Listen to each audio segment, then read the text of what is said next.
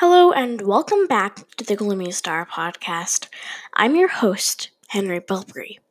Today we'll be talking about the Men in Black.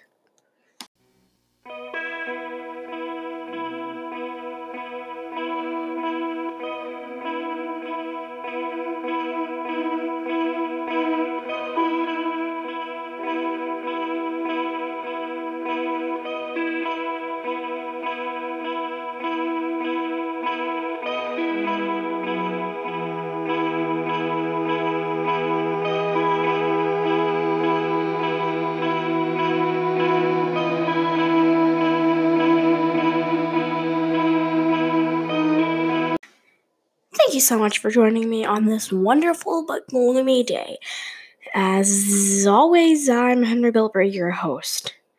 So the Men in Black are mysterious people that come and talk about or just talk to people that have had UFO things. So say you saw an alien or someone that worked at NASA or Area 51 and got fired, talked to you about something, and you decided to write a book about it.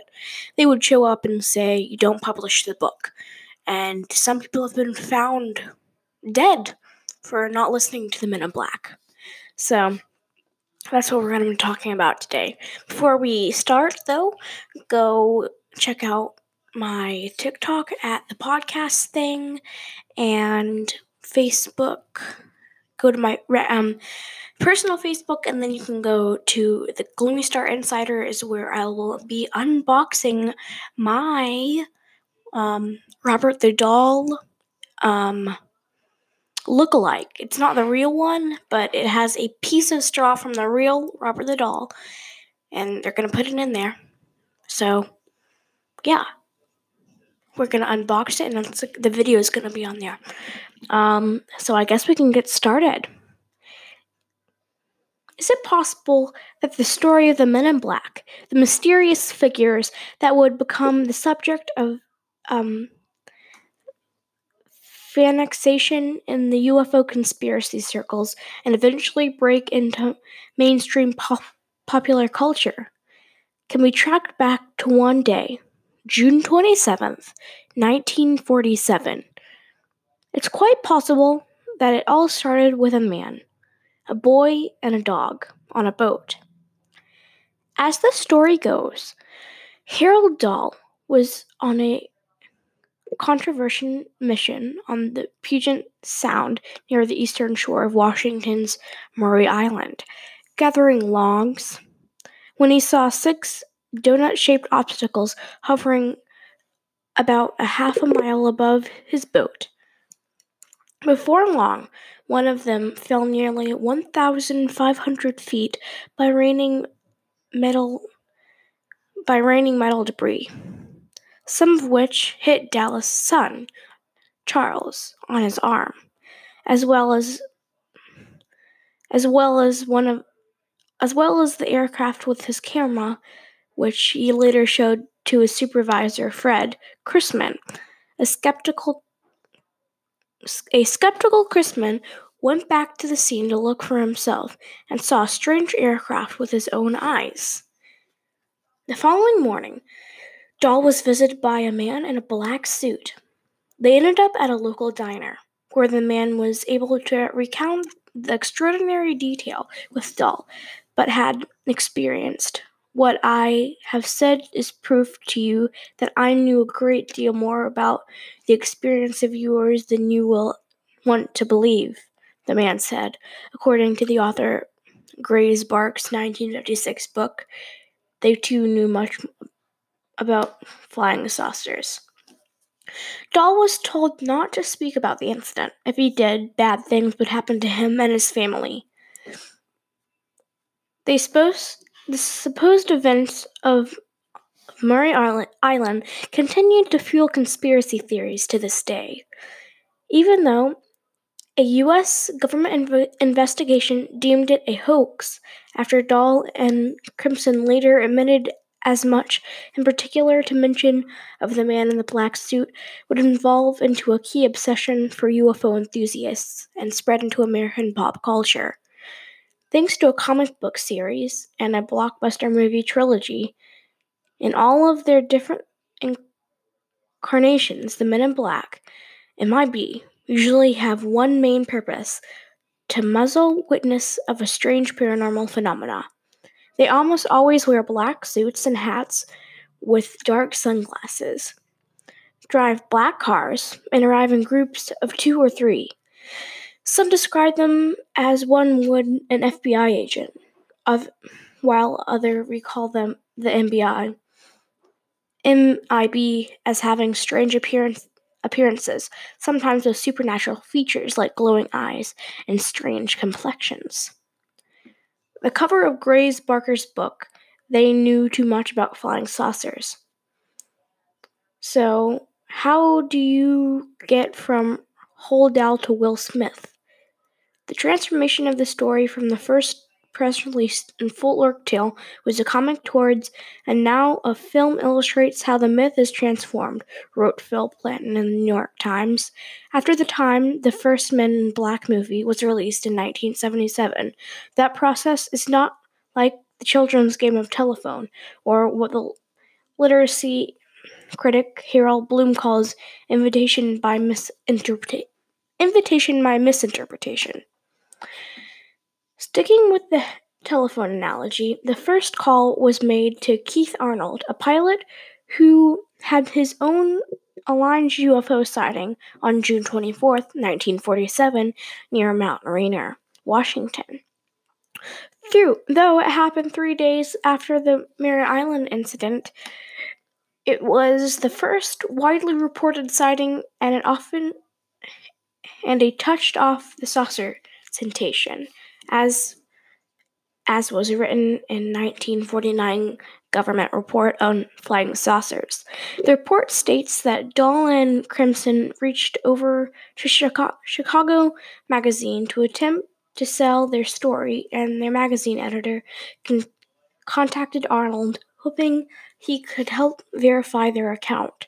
Arnold told Sun Mode 2 officers of Army A2 intelligence to aid the investigation of Dahl and Crimson claim, according to their report. Well, I think we're going to go on a short break, and then we'll go back into the Men in Black. Okay, back from the break, let's get back into it. In July 1947, 2 Army did we ever read that? Intelligence officers came to investigate after leaving in their B-25 the next day. The plane caught fire and crashed, killing both officers and doing nothing to quiet UFO conspiracists. But the Mare Island glory gained little notice in the UFO community until Barker's 1956 book, in which he wrote of this file on the Mare Island case that largely consisted of the writings by Ray Palmer, the Chicago Magazine editor, referred to the government's report. Barker went on to connect the dots between the man who wore a black suit, who took Dahl to breakfast, and their similarly dressed men who allegedly visited a young UFO enthusiast named Albert K. Beener in 1957. It was Beener who almost single-handedly uninsured the plague of the Men in Black. Just as Arnold enjoyed the era of UFO, Ungulphus Nick Freedom wrote in his book, The Real Men in Black, but in the Barker's book that told Beener's story, thus introducing the concept of the MIB to a much wider audience. Keith Arnold Center looks at a photo of an unidentified flying object they sighted while en route to Seattle, Washington, with pilots E. J. Smith and Ralphie Stevens. It still has an important legacy, says Robert Schieffer, a UFO researcher. Before its publication, nobody outside a very narrow group of subscribers to Flying Saucers newsletter had ever heard of a Bender or his MBI. Barker described Bender's visitor as 3 men in black suits with threatening expressions on their face. 3 men who walk in on you and make certain demands. 3 men who know that what you know that the saucers are real.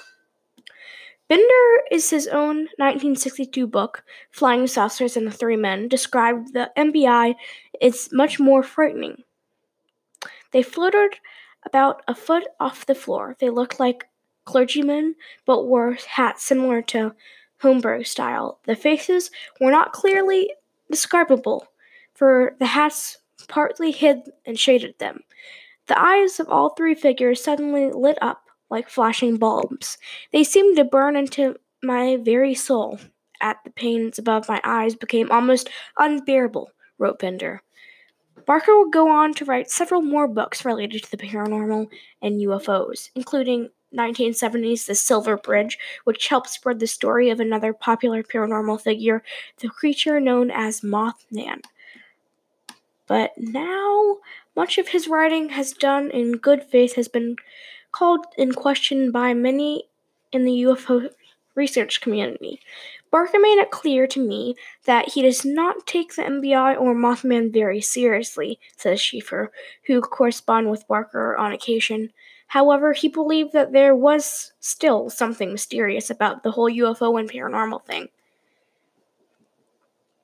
Well, that's the story of the Men in Black, and I thought it was really cool. I saw a, what's that show called? I don't remember what it was. It was like a paranormal show about it. I thought it was pretty cool, and I thought I would do it on the show.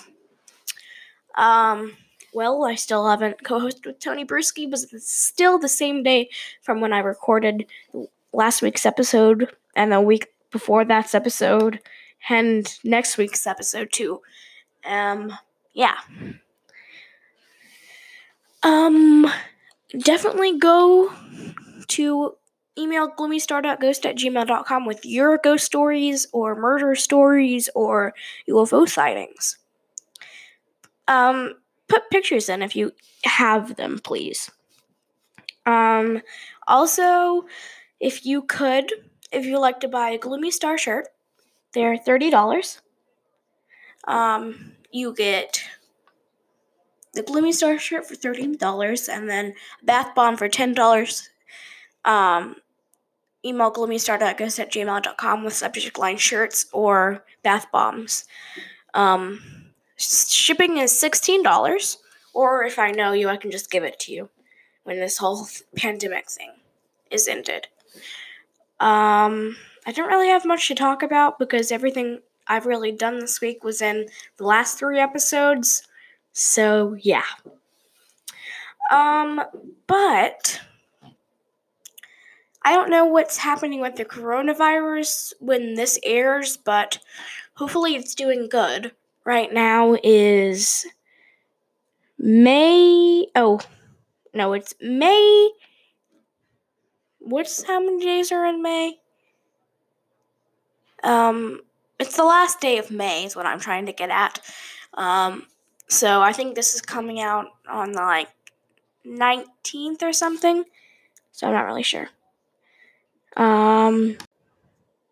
So yeah. Well, there hasn't been much else happening in the world right now. I've been checking my email. I haven't been getting very many ghost stories. Come on, people. Keep sending them in. Please. Please. Please. Please. Please. I'm just doing all the sides of my microphone. So, can you tell me if you can, if you're wearing headphones or something? No, if you're wearing Apple AirPods, tell me if you can hear this, in, different sides. Because I don't know if you can or not. Because I have them, but I know there's those really cool videos where, people, put a microphone in the middle and they, act like someone's cutting their hair, and it's really cool. you have to have AirPods to listen to them, but they're really cool. I like those things. So I haven't done pretty much anything really, besides go to my uncle's house, and that's about it. I don't have any more personal ghost stories to share, really. So go support me on Patreon.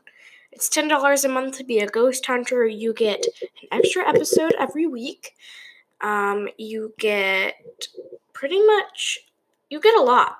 You get deals on merch. You get your stories in before the public, and you can get them on the Ghost Hunter episodes. And you also get a super duper long Halloween episode and Christmas episode. So that's good. And you'll also get an early release on my episode where I interviewed Tony Bruski. I still haven't recorded that yet, but I'll put that on there before everybody else hears it. So go do that. Go do it. I'll probably be doing a giveaway pretty soon too. Yeah. So I don't really have very much else to talk about. Like I said the last 5 times. I'm hoping to do I want to do a bath today with Epsom salt and essential oils. So I think I'll do that today after I finish recording podcasts for the month, which is what I'm going to start doing now instead of doing them every week.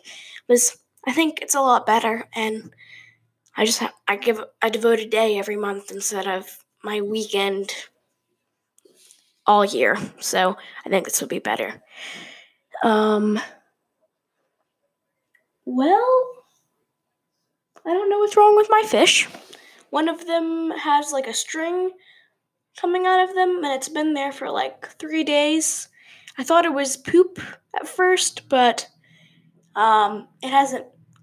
It's still on them, so I don't know what it is. I think we might have to go to the fish doctor. Is that even a real thing? I don't know. Some people probably have fish that they keep for 20 years, and they're their dog. But I don't see how you can get that attached to a fish. Can you get that attached to a fish? Yeah. And there was this other fish that I got. It's called a zebrafish. And when I got it, it was an inch long, and now it's still an inch long, and they said it was going to get a lot bigger. They said it was going to be 2 inches, but it's only an inch and a half now. I've had it for 7 months.